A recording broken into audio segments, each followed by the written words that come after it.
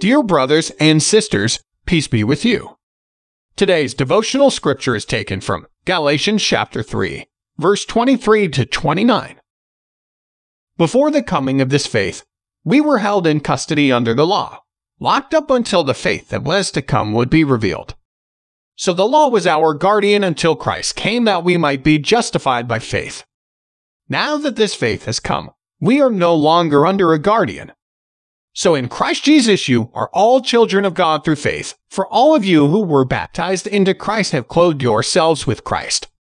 There is neither Jew nor Gentile, neither slave nor free, nor is there male and female, for you are all one in Christ Jesus.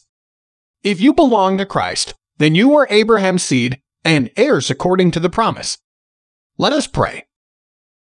Lord Jesus, thank you for setting us free.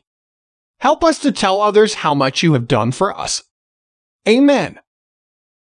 Baptized child of God, Jesus has set you free. Today's devotion is brought to you by Growing Faith at Home Ministries.